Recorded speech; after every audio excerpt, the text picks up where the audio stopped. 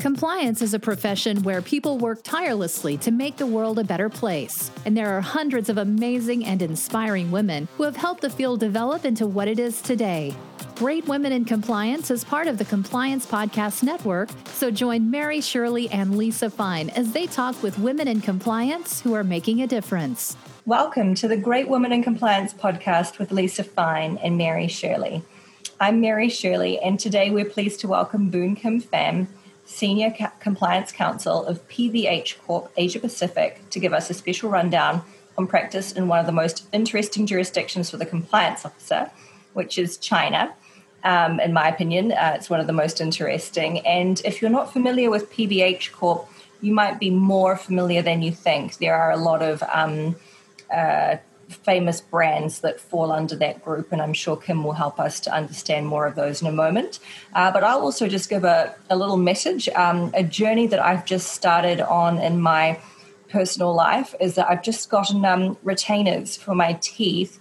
And so if I'm lisping or slurring a bit, I do apologize. I think that's going to be the case for the next 8 months. So hopefully the next time we will see each other, I will be dazzling you with my new smile. And from this point, I would like to say, Kim, I can't wait to dive into hot topics in China. But first, I'd love to hear more about you and your background. Please tell us about yourself. Thank you, Mary, for the very kind introduction. And rest assured, you do not sound like you have a lisp. So thank you.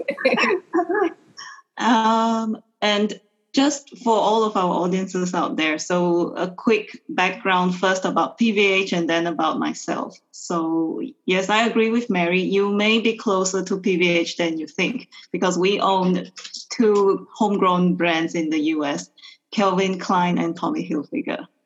So PVH is 140 years old this year. The 2 brands are not as old, but PVH is. And last year we were listed continuously on the New York Stock Exchange for 100 years.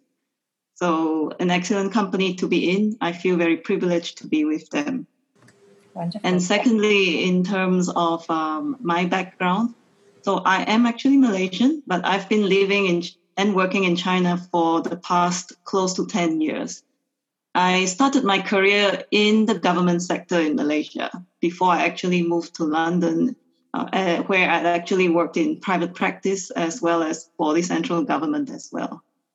I really embarked, I would say, on my in-house legal career over 10 years ago, where I joined my very first in-house company. And then after that, I then had an opportunity to be transferred to Beijing in China, and that's when I started my journey. So it's been over 18 years, and I'm loving every bit of it. Compliance, I feel, is a natural transition from a career perspective. It has helped me become a more all-rounder and generalist in that sense. So I am enjoying my work very much in this part of the world where everything moves extremely quickly and you do have to respond pretty quickly. So all exciting times ahead for all of us. Yeah. Absolutely. Thank you for that, Kim. And turning now to your specific compliance practice area in retail, what are some of the biggest compliance risks that compliance officers in the apparel industry must control for? So, Mary, we are not immune, like a lot of industries out there, but perhaps it is more prevalent in the retail industry in general. So your regular, your bread and butter type of issues, which you would see like potential conflicts of interest and the integrity of the supply chain, whether or not your vendors are actually doing what they say on the tin. These are some of the areas, regardless of where we operate around the world, I think are evergreen issues which are going to continue, which do demand our attention. Of course, in a jurisdiction like China, sometimes some of these issues may be a little bit more difficult to detect than it normally would be, which means that having a very clear understanding of what your vendors are expected to do and that they are actually delivering, having that transparency and visibility into the day-to-day of the duties which they are supposed to be discharging is going to be pretty key. Yeah. Absolutely. And this is a bit of a venting moment for me, but I think there was a lost opportunity for the retail sector when it's sort of several years ago now, but Ralph Lauren got into trouble under the FCPA a while back pertaining to their operations in Argentina. And I think when the settlement came out, one of my first thoughts was, well, that was kind of a slap on the wrist with a wet bus ticket in terms of the fact that they weren't punished perhaps as strongly as I had expected. And I think in that type of situation, it means that companies in the retail sector may have been less likely to take compliance seriously because they saw Ralph Lauren get into trouble, and then it was a relatively gentle punishment, I think, comparative to a lot of other cases. So it's wonderful to see that PVH is taking into consideration a robust compliance program and thinking about all of the different areas. Because I think anecdotally, one of the things that I observed was that a lot of retail, especially high-end luxury goods, they were one of the last industries to come to the compliance table and establish dedicated compliance functions within those companies. So PVH appears to be one of the front runners in the field by having a long entrenched compliance function and risk mitigation program in place.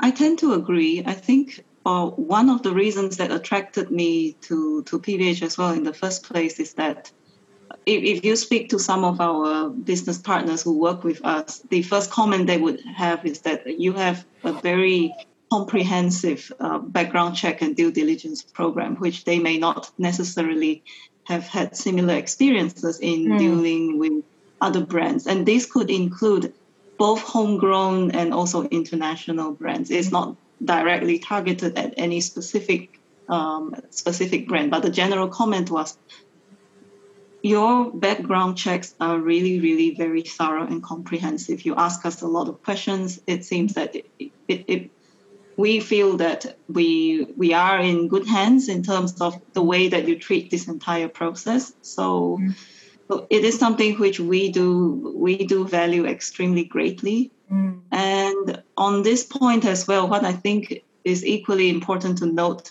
is that although data privacy upon first glance may not always be on the plate or within the responsibilities of a compliance officer, let alone part of a compliance program, but that trend is also beginning to change, Mary, especially because collection of customer personal information, how you actually explain to customers, this is how we collect, this is how we process, this is our commitment to you in order to protect your information.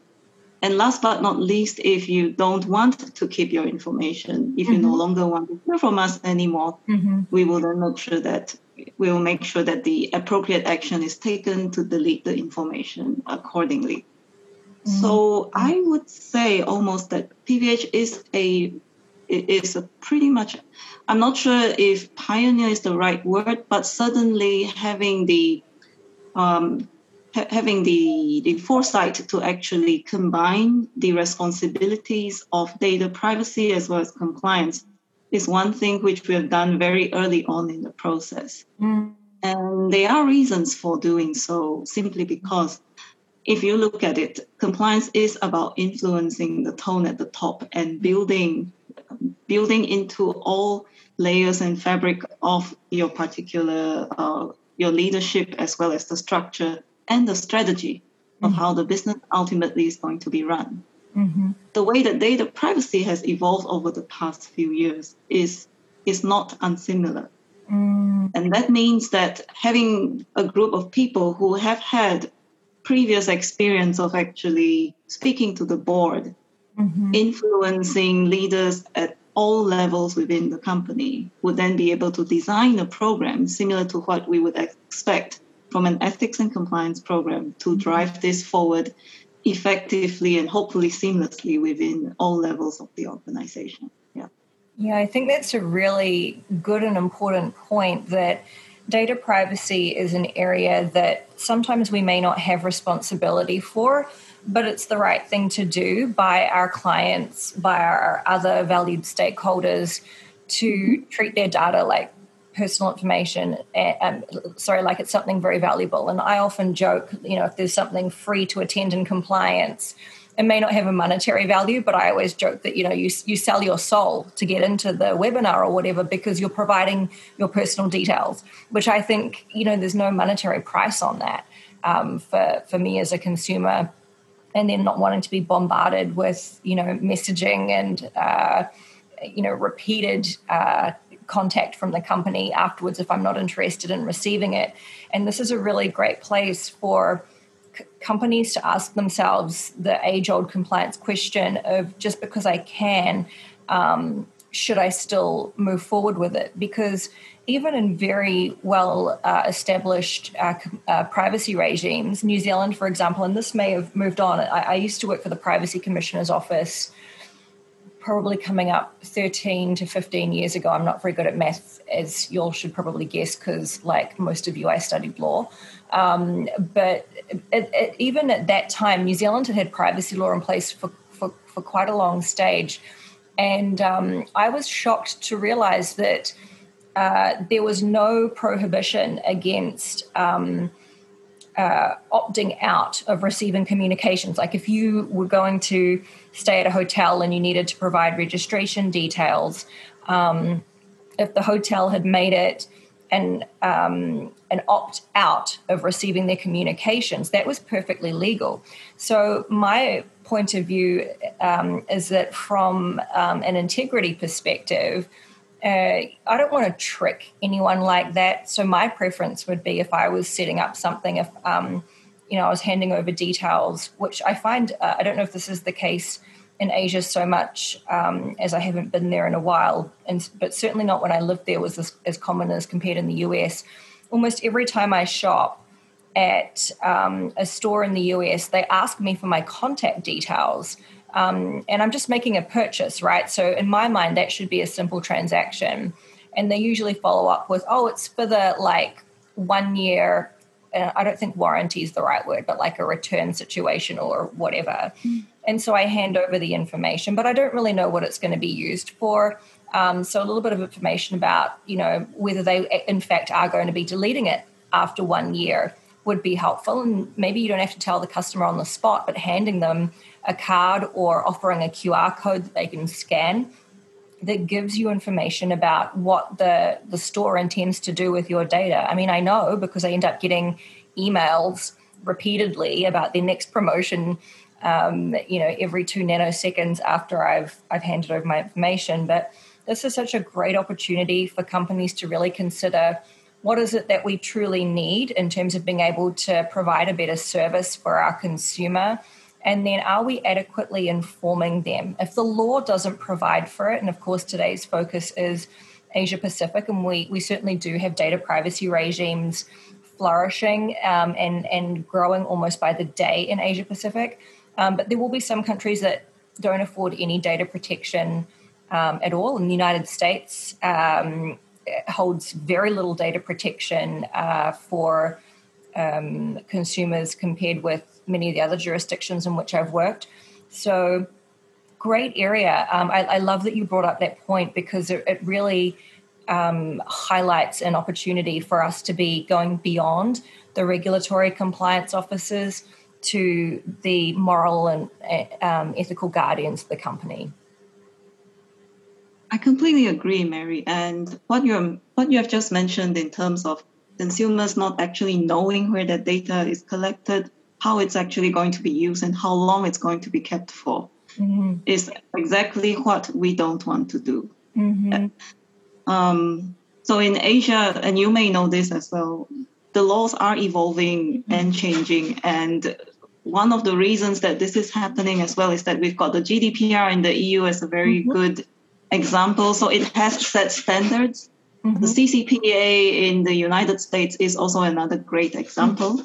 So whilst we don't actually have a unified region-wide single piece of law, which is compatible or comparable, I would say, with the GDPR, the fact that countries, for example, like South Korea has one of the strictest privacy law regimes.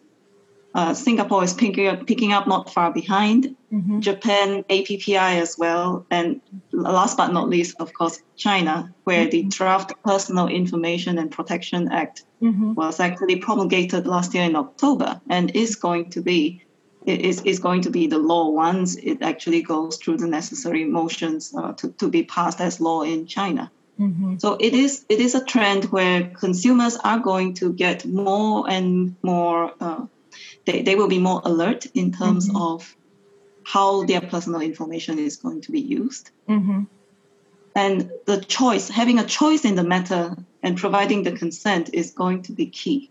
So just on a side note, and you may or may not have heard of this, so on the 15th of March, is actually the National Consumer Day, also here in China, where the CCTV, which is the China Central Television Network, actually has annually they have actually a program highlighting, or how I would like to describe it is the naming and shaming program of any companies that are not actually complying with regulatory requirements or any other topics of interest to your regular consumer.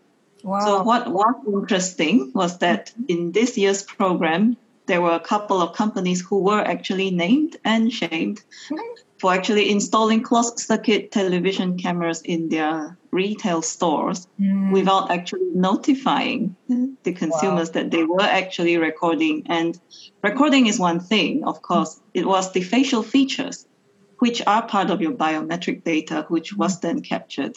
So imagine if you walked into a store and all you wanted to do was to purchase something. You walk away and a store already has information on your facial features, which is, for all intents and purposes, difficult to amend. It is unique to you. And the next time that you visit the store, they will have information on which rack or which area, which particular merchandise that you were specifically interested in. So obtaining customer consent effectively and having a clear record is going to be the trend. It will not be okay. Yeah. So it is comforting, at least for us actually working in this part of the world, that it is not okay to actually think that I don't need to let a consumer know that I'm actually collecting your information and I can use it however I want. Those days, thankfully, and I'm pretty optimistic about this, will be gone at some point, because the trend of the regulations are heading this direction. And it's a pretty easy fix in those circumstances. I assume that it would comply with the China law if the stores simply put up a notice at the entrance or in the window, which clearly shows that there is a recording mechanism taking place, and therefore the consumer then has the option to make the decision whether or not they still want to enter the premises armed with that information. Absolutely. And also in terms of the facial recognition, swipe your face in order to make a purchase, which sounds like such a convenient thing to do these days, especially over here. What the regulators are going to expect as well is that, are you giving people a choice where you have an alternative method of payment? Right. What if somebody does not want to actually provide this information? Can they still make a purchase? So these are the things which any company that is consumer facing is going to have to be thinking about. Yes. Well, that sounds so futuristic to me. I don't think New Zealand would ever have that kind of technology in place for many years. So maybe sometimes it's a benefit being a little bit behind in advanced areas. So is that the case already in China? You can pay with banks? Yeah, but you never know. It could come faster than we all think. Oh, okay. So currently it's not possible to pay with your image or your likeness? You can pay. You can pay with an app where if it scans your face and it recognizes you, there are certain stores where you can do that. Oh my goodness.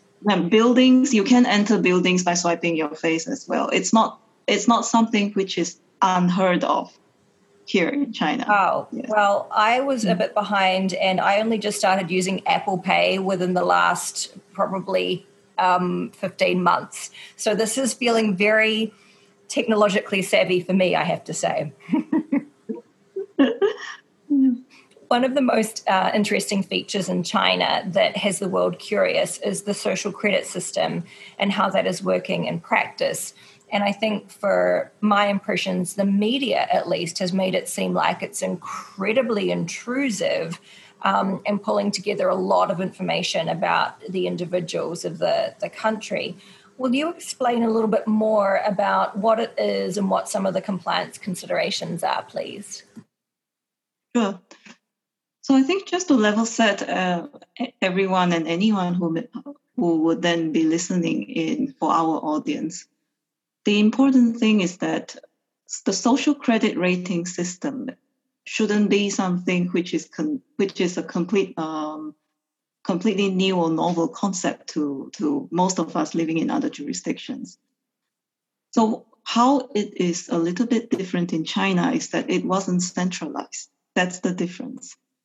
So the different government offices, or we would call them bureaus over here, would have over the past many, many years have collected information, but only pertaining to their area of responsibility and governance.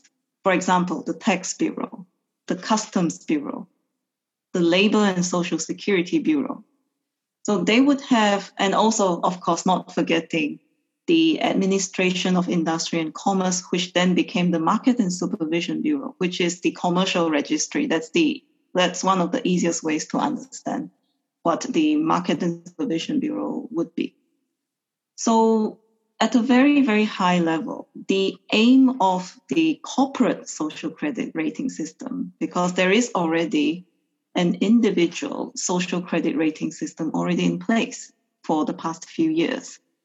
So what the corporate social credit rating system aims to do is to actually consolidate all this information so that when you ultimately log into the website, which is a credit rating website, the data that you get is actually an aggregate rating, which is a combination of the various different bureaus where they've actually received your submissions, your annual filings and submissions, and they've given you a rating based on those submissions. So what it hopes to do is to actually, for people to be able to see when you're doing a background check on a company, for example, and you see that, oh, this is the rating, and I can make a decision whether or not I would like to go ahead with this company as a business partner, service provider, etc. The other thing which I did also want to mention is that in varying different ways of actually enforcement in terms of the decentralized approach, we have actually seen, for example, in 2016, the Social Security, the Labor Law and Social Security Bureau actually implemented a naming and shaming program where companies, if they didn't actually pay the adequate amount of Social Security, could be subject to penalties and fines, including being named and shamed on the website. And this could affect the credit rating of the company. And a more recent one, although it seems almost very far away, was that last year in April, during the peak, or not so much the peak period anymore from a COVID-19 perspective within China anyway, we were beginning to see some form of stability. But the General Administration of Customs actually on the 9th of April issued a guidance saying that we will actually take action against companies whose key personnel are dishonest about their health status whenever they are entering China. And this will impact your credit rating. So these are some of the examples where you've seen enforcement action taken, not so much at a central level, but perhaps more bureau specific. So these are examples of how it could work in practice. And the other key feature as well for the social credit rating system is that not only do we have to ensure as a company, not only do we have to ensure that everything is in order, the other thing to take into account as well is that are you working with credible third parties? Because the credit rating of the third party could adversely affect the rating of the company that is looking to work with them as well. Oh, that's very compliance synergistic, if that's a word. Obviously gets us excited once we hear that the reputation of third parties could affect our own ratings. So that's a key compliance issue, I take it. So, yes, absolutely. The thing is to remember, though, is that this is still very much in development. We were of the understanding, certainly from publicly available sources anyway, that more clear guidance was going to be issued last year. But we have yet to see those coming in, which means that perhaps more thought and more work is actually being put into this program, this system. And we could see, we may see more clear guidance, although I have no idea when they are going to come out. But from the way that the trend of how laws are actually developing over this part of the world, I believe it is safe to say that it can only get more strict and more comprehensive. It wouldn't actually be a watered down approach. So what would be a good approach to do is to ensure that we continue, any company that's looking to continue to work and flourish here, as I'm sure a lot of us want to do, is to ensure that we continue to examine and ensure that our third-party due diligence program continues to be robust. That is always going to be a key area, I believe, for any company, regardless of industry, looking to work here, and truly thrive as a business in China. Yeah. That's really interesting because what you've described doesn't sound anywhere near as egregious as the connotations from the media. And so I was imagining things like if you've had a bad day at work and call a friend to vent, and then Siri or some equivalent listens to you dissing your company and being disloyal. Well, they're categorizing it as being disloyal. I personally think that it's unrealistic to think that there's ever such thing as a perfect company and a perfect job, and there are always going to be some things that aren't that great, and it's unrealistic to deny those factors exist.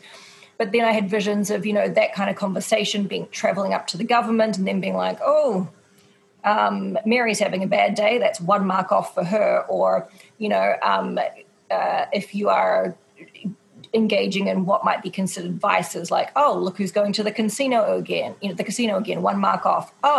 Look who's watching porn on the internet, 1 mark off. So it's not as personal as that. Is it fair to say?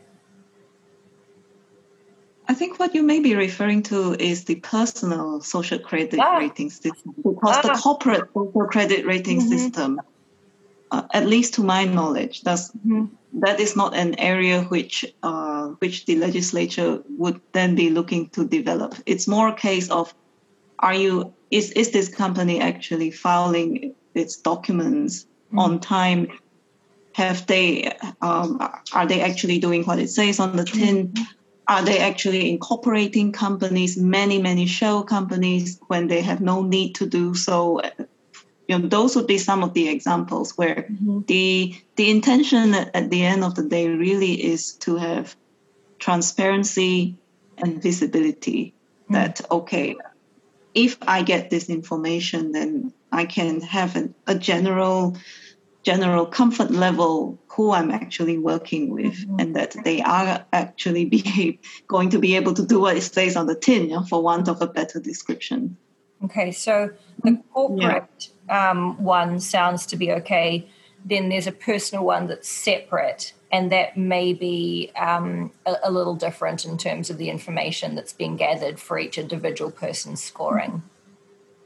The personal social credit rating has been in place for a few years now, as early as, and of course I stand corrected, probably in 2014. So one of the areas where we've seen it in practice over the past few years is when people behave badly when they take public transportation. They could get blacklisted, so jumping the queue or physically assaulting an officer who's working on the train, for example, not cooperating. So these are some of the action that can be taken where they could be temporarily barred from taking flights for a certain period of time. So these are some of the enforcement type actions which we have seen, and it is publicized. So not the ones to the extent what you have just described, not to my knowledge anyway. Okay. So, yeah. Cool. Well, I was just horrified earlier this week to read an article about a man on a flight in the United States who sounds like he was on drugs, but proceeded to bite off the ear of the person sitting next to him. So I would be fully for that type of thing to be in place universally, where if you're going to bite off a piece of someone else's anatomy, you probably should be banned and more for that. So that sounds reasonable to me, and I look forward to potentially other countries adopting such a measure to curb extremely egregious behavior in public that harms others, especially. Absolutely. Completely agree. Yeah. Excellent. All right. So the next question is about some of the case law in China. And the GlaxoSmithKline case signaled strong local enforcement of bribery all the way back in 2014. And of course, that was an explosive case just because the facts were so juicy in it. Since then, what have been some of the other trends in local anti-corruption enforcement? So I would even put the clock back a little bit further to December 2012, when President Xi Jinping came into power. So, of course, GlaxoSmithKline came 2 years later. But in terms of trends, what I would say is this.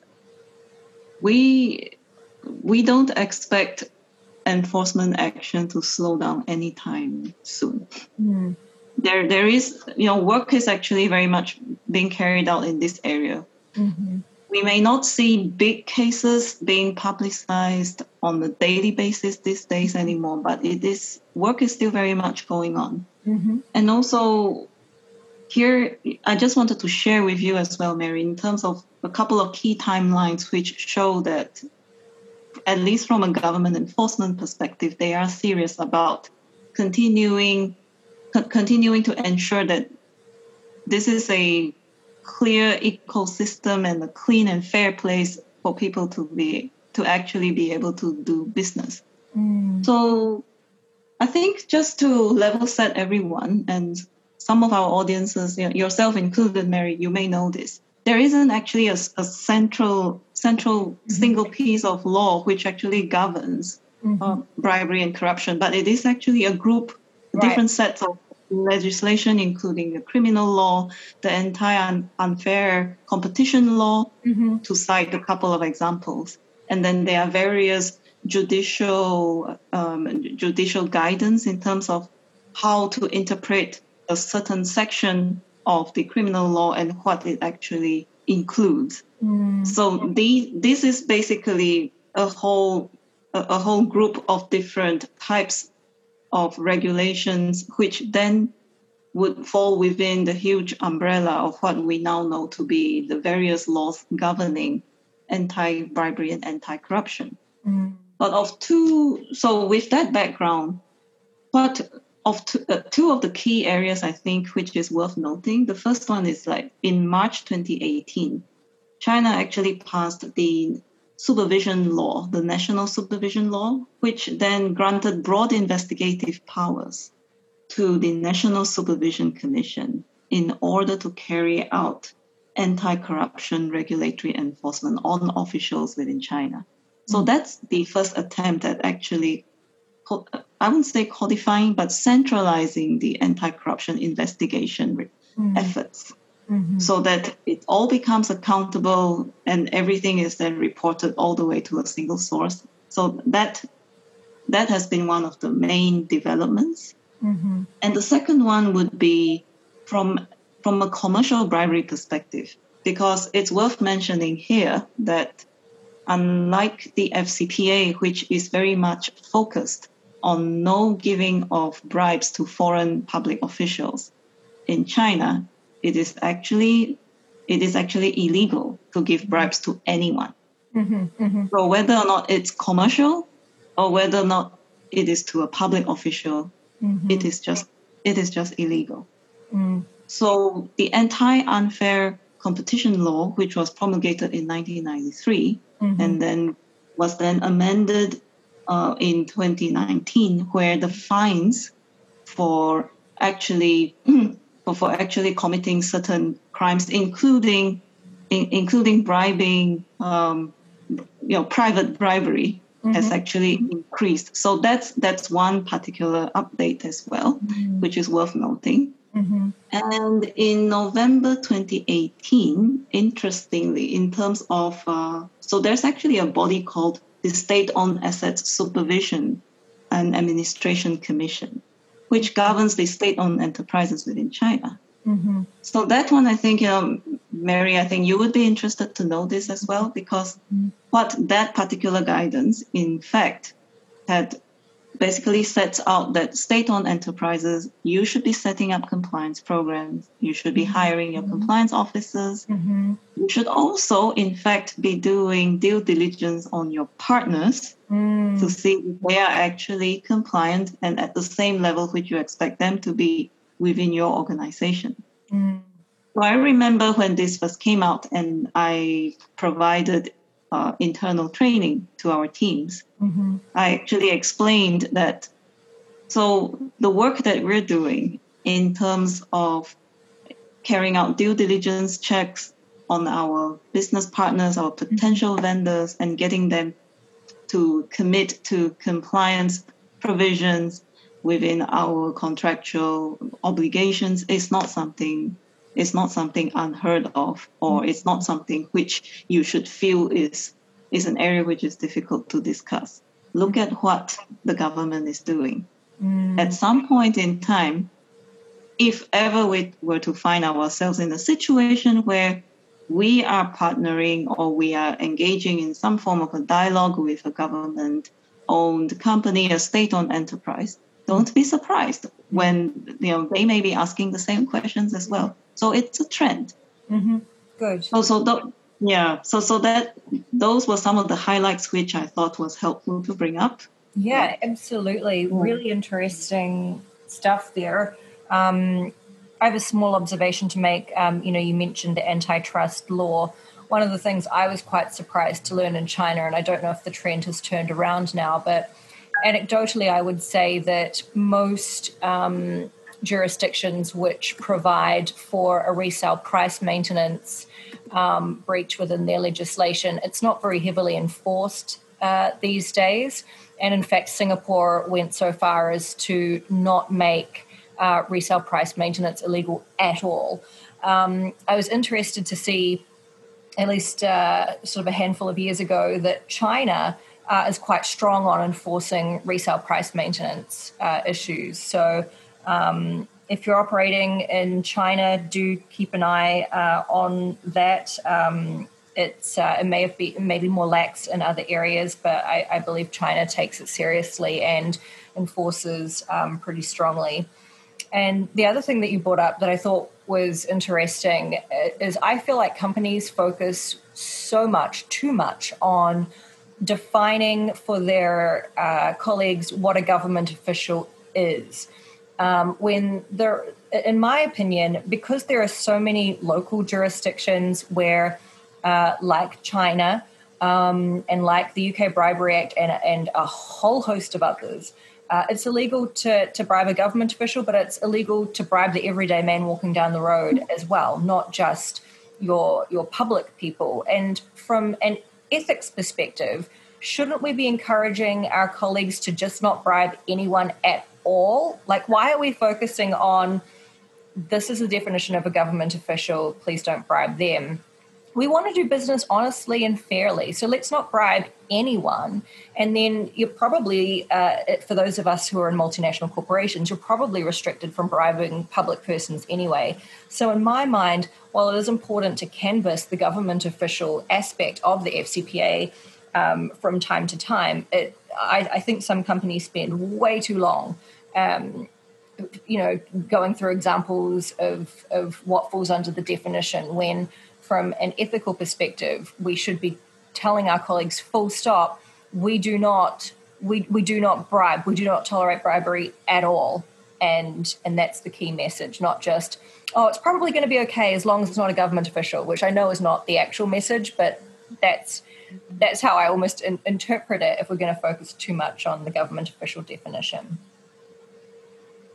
That's an excellent point, Mary, because like you said, it's better to actually go to the bare basics, to actually ask everyone the question, why would you need to pay a bribe if you, as a service provider, if you are good at what you do? Because the only consideration if a vendor should or should not be on a company's books is whether or not they are able to provide a good service at a reasonable and competitive price. Exactly. That should really be the only two main considerations and nothing more. So one thing which I've always advocated within the company and also in discussing with my peers as well is this: the main thing is to see what are the areas, what is the story which makes you proud about working for the company, so that you can actually equip your colleagues to say that, like, I'll give the example of PVH. I said, we are a 140-year-old company listed on the New York Stock Exchange for 100 years. So we do not, so first of all, we would not have to accept anything from anyone who tries to influence the decision-making process in terms of who gets to be a service provider. Likewise, a company of this heritage and standing also will not stand for any kind of unethical practices. All we're here is to ensure that this ship, which has been on her journey for more than a century, continues to do so and continues to thrive and flourish. So having this conceptual, high-level type discussions is equally important than just saying, okay, today we're going to talk about what is a government official. Because that is literally just one part of the equation. It really means a lot more. Because in fact, the FCPA, the inaccurate books and records provision is actually a lower hanging fruit for the enforcement. It's the easier one. The way I look at it anyway. So, so ensuring that our people are proud, no matter which organization you're in, you must be proud. If not, you wouldn't have worked for the company in the first place. And because you are proud, this is how you should be behaving.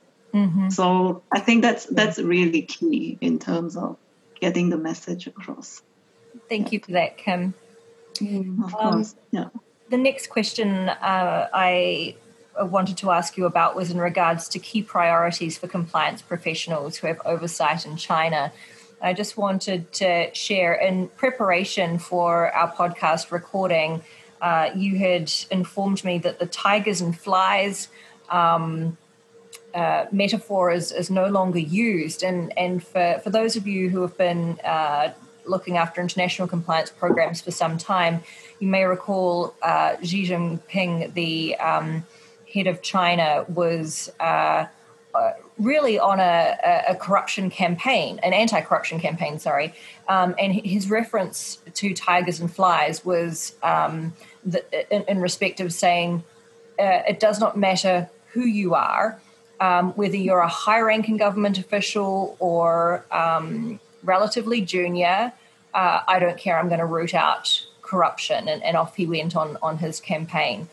And Kim very politely informed me that the phrase is no longer used. And so I feel terribly out of date. I have been out of Asia since the middle of 2017. So, dear listener, a little tip for you. You're not cool anymore in compliance if you're using the words tigers and flies. So, Kim, please help us. What are some of the key priorities that we should be looking out for in our international compliance programs with regards to China in 2021? I think a couple of things. So first of all, although the terminology tigers and flies, we don't see it as often as we did in the beginning. The enforcement efforts continue to be strong, which means that it doesn't matter who you are. So that statement still holds true today. So it really, at least from a government corruption enforcement perspective, it really doesn't matter if that government official is in a fourth or fifth tier rural city. If something has been done and it's not, and it actually violates anti-corruption, then appropriate action will be taken. So I think that is still important to note. There are no signs of slowing down. It's just we don't actually see the terminology used as much anymore, which is why I mentioned that the tigers and flies are in the beginning, yes, but now not so much. Now, coming to your question in terms of what are the priorities, I think quite very, very importantly, especially given last year what the world has been through, COVID-19. And what we're continuing to see in terms of recovery over, now we're coming to the close of the first quarter of 2021. One area to always bear in mind is to take a pulse in terms of how effective, for example, is the speak up, the speak up culture, as well as the hotline program, and how confident people are in speaking up. That is specifically after what everyone has been through, the extended working from home, the lack of FaceTime, and all of this.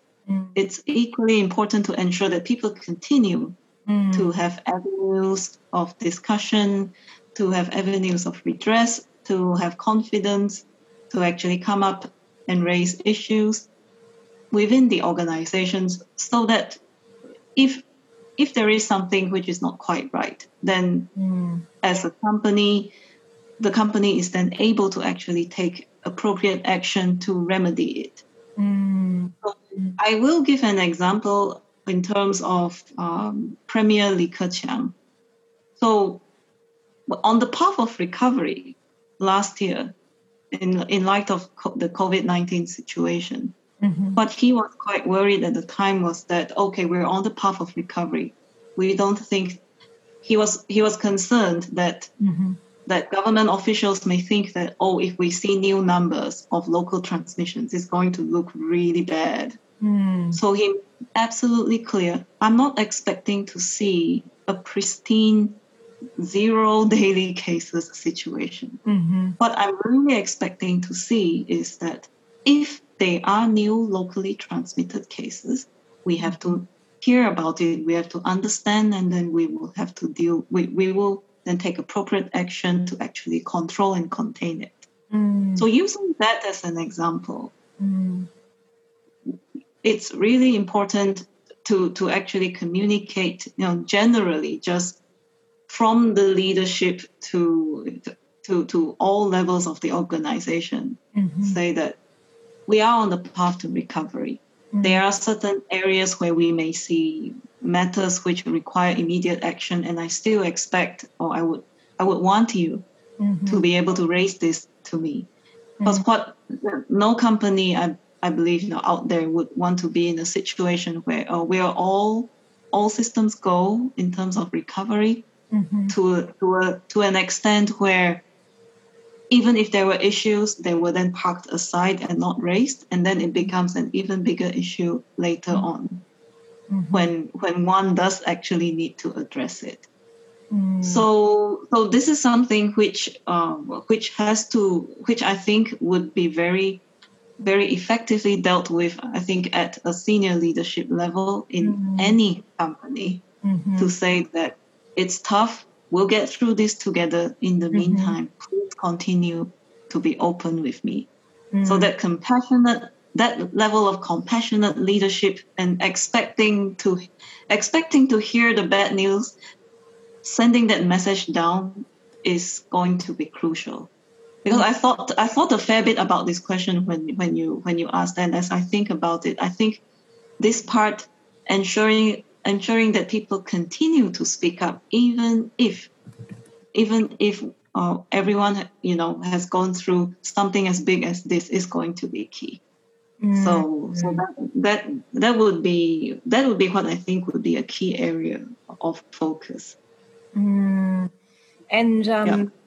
I find oftentimes that China can be one of the quieter areas in terms of, if you're doing a presentation, if you're training on compliance, it may take them a while to warm up and speak up. And so I would share, and Kim, please help me with this where you see fit.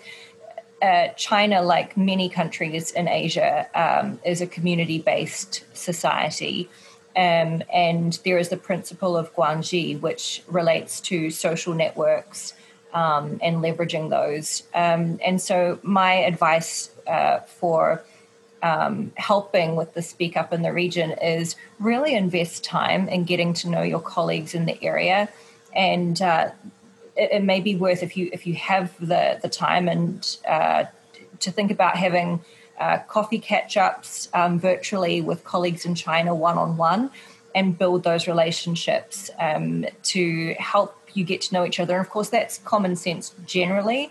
But I think China is a country that really appreciates that once you've built the relationship and you get to know each other, there is more of a likelihood of, conversations coming up and trainings and so on. So would you agree, Kim? I would agree to a large extent. I think what I would add on is the consistency of the level of contact, and also ensuring that even because last year the one thing that we couldn't do was to actually have more FaceTime. Exactly. Well, in that particular situation, making sure that we still use other avenues and methods of communication, and ensuring that you continue to knock on doors or be more proactive as compliance officers is going to be key. Because people are pushed people are pushed to actually try and meet targets, for example, and it's a really difficult time, and and things are moving and changing so quickly.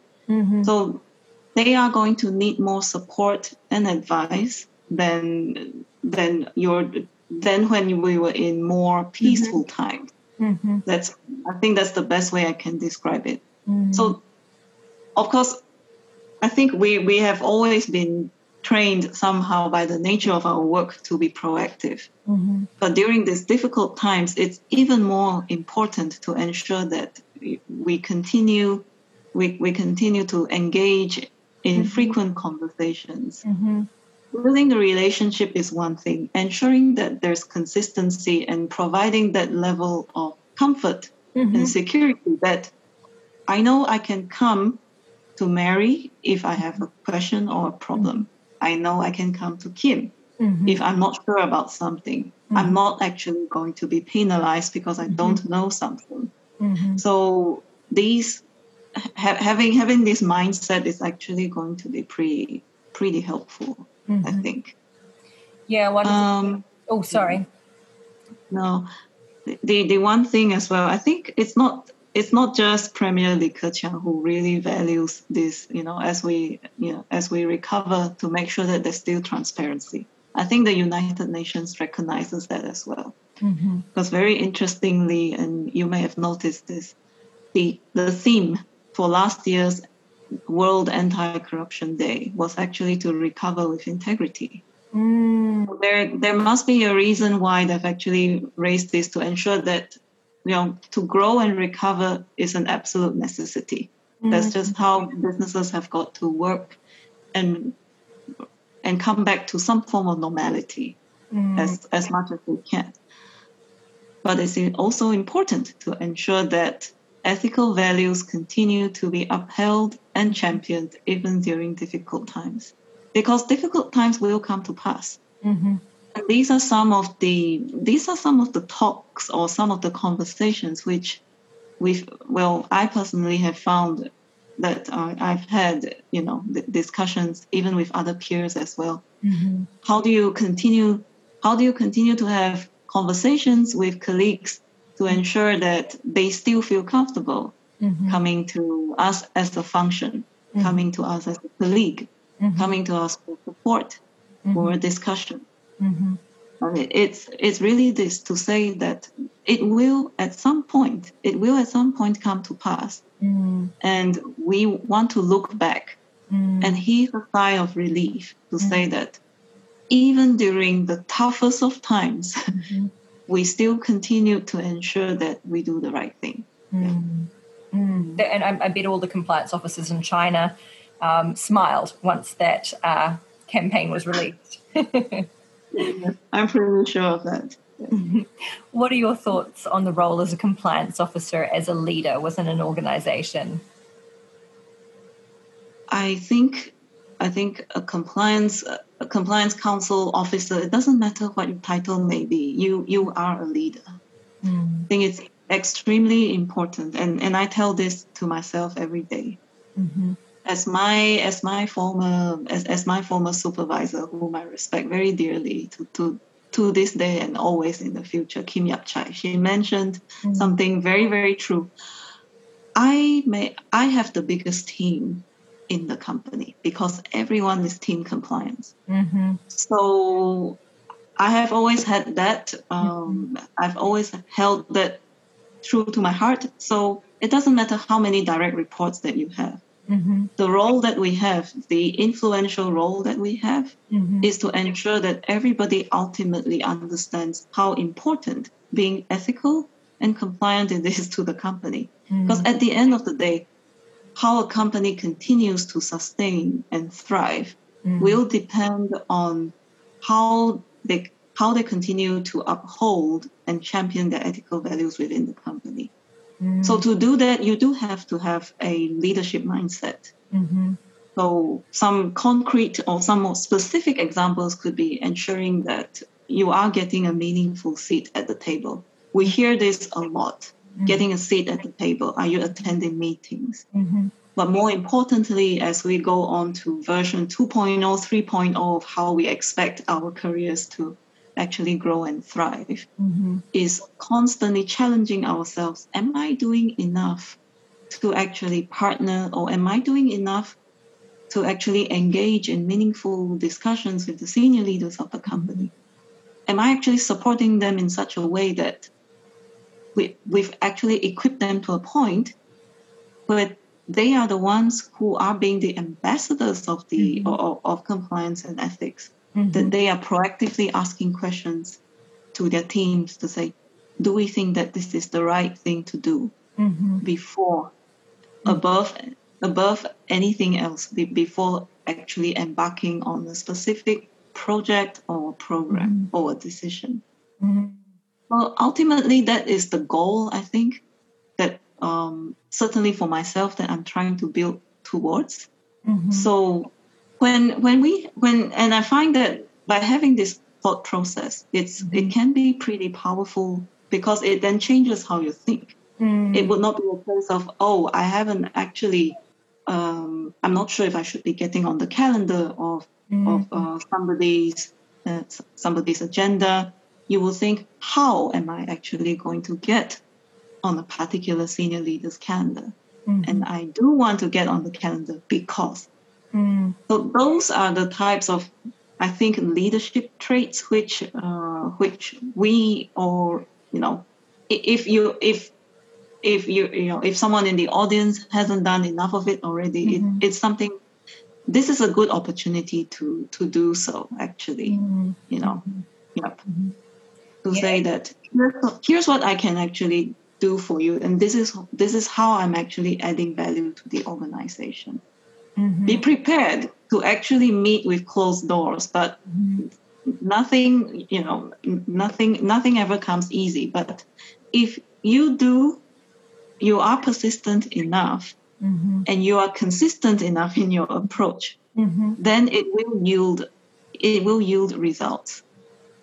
And I'd really like to share an example without any names mentioned, of course, but I thought it was a pretty powerful message when a former business leader addressed his team of salespeople in a nationwide conference, saying that this lady annoys me to no end, explaining about the importance of compliance and everything. She is selling the hardest concept there ever is in the world, and I am buying it.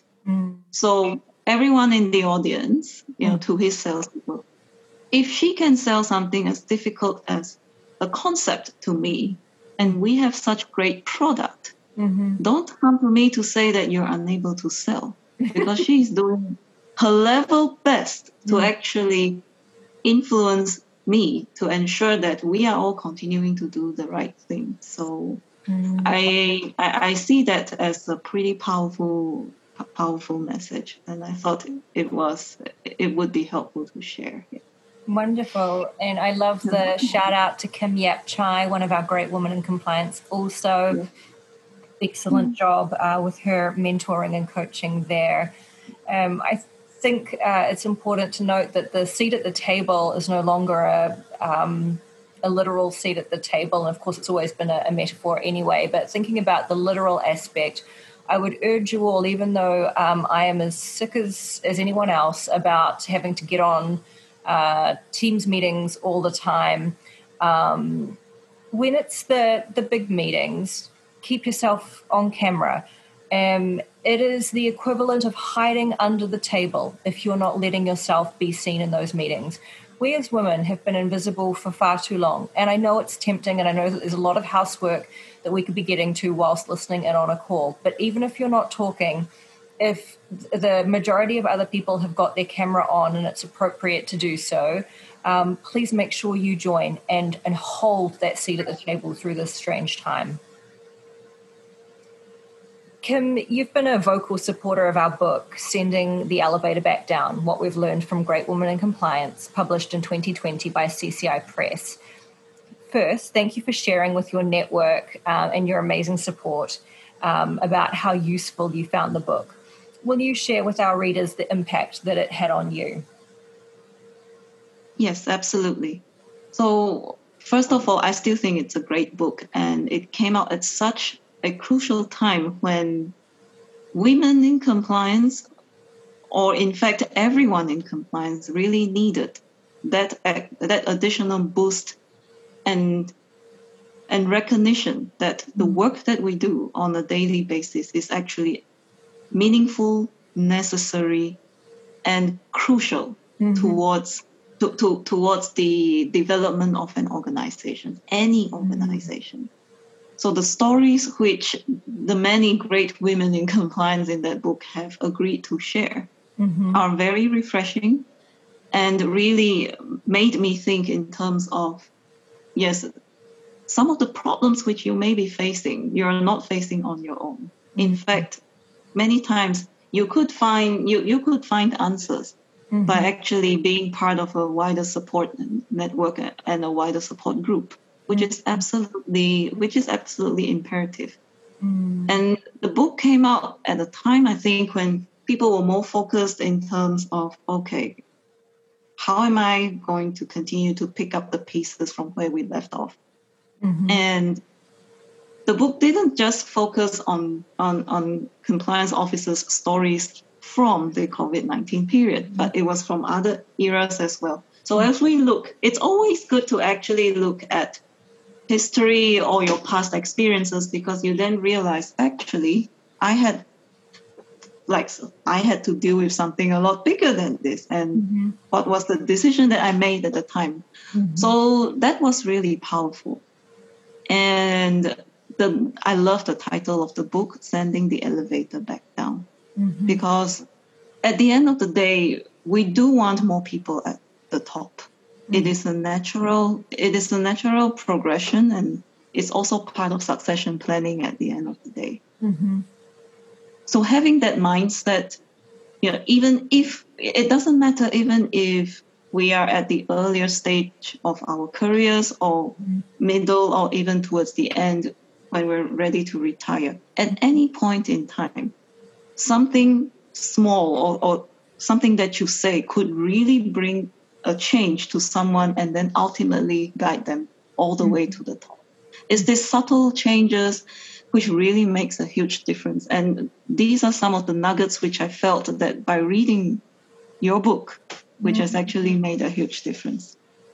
That's wonderful news. Thank you so much, Kim. And thank you for your time participating today and sharing the insights and showing us a little bit about what it's like to be in the shoes of a compliance officer in China. Really appreciate it. Yes. Wonderful. I guess the only last thing that I would mention just in passing, just thinking about sending the elevator back down, I would also encourage, and this applies wherever you are, but if you are working out of China anyway, it's important to actually be, to participate in chambers of commerce to try and see what differences that you can make to the wider community. And these are organizations like this will enable you to actually benchmark, meet peers, and also share your experiences and make a huge difference. I think it's really important as we carve our careers. We must also be thinking how much of a difference what kind of impact are we leaving behind for this profession? Very, very important. Yep. So that was all that I wanted to say. And thank you. Impactful last words there. Thank you so much, Kim. In order to wrap up today's episode, I'm going to do a shout out to a couple of male allies, which we have done on the podcast before. And I think it's important to keep recognizing those who support women generally and, of course, in our field. So first, shout out to Chad Kleist, really interesting fellow who's a compliance director. He wrote his dissertation on global ethics and feminism and is a wonderful support to the podcast and a regular listener. So hi to Chad and thank you. And second, I wish to mention Maurice Gilbert, who many of you, particularly in the United States, will probably know of. He, I believe, founded Consilium and is now the managing partner of Consilium Compliance Search. He's no longer in ownership of it, but still plays a pivotal role. And what he's currently doing is building a practice group to help place women in board of director roles.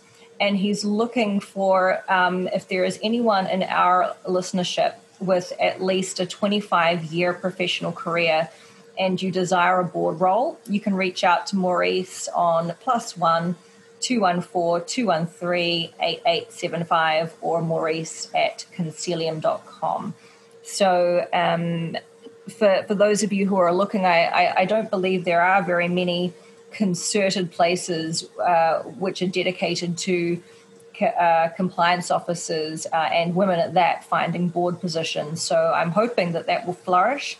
And thank you to Maurice for supporting this particular line of work. And I hope that some of our listeners are thinking right now, oh, fantastic. I had been wondering how I was going to get my first board position, and now some help has landed on my lap.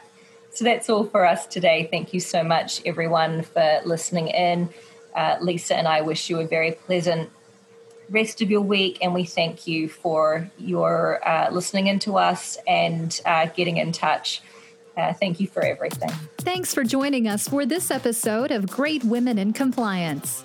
We hope you'll join us in honoring the great women in the compliance field by subscribing to this podcast and leaving a review.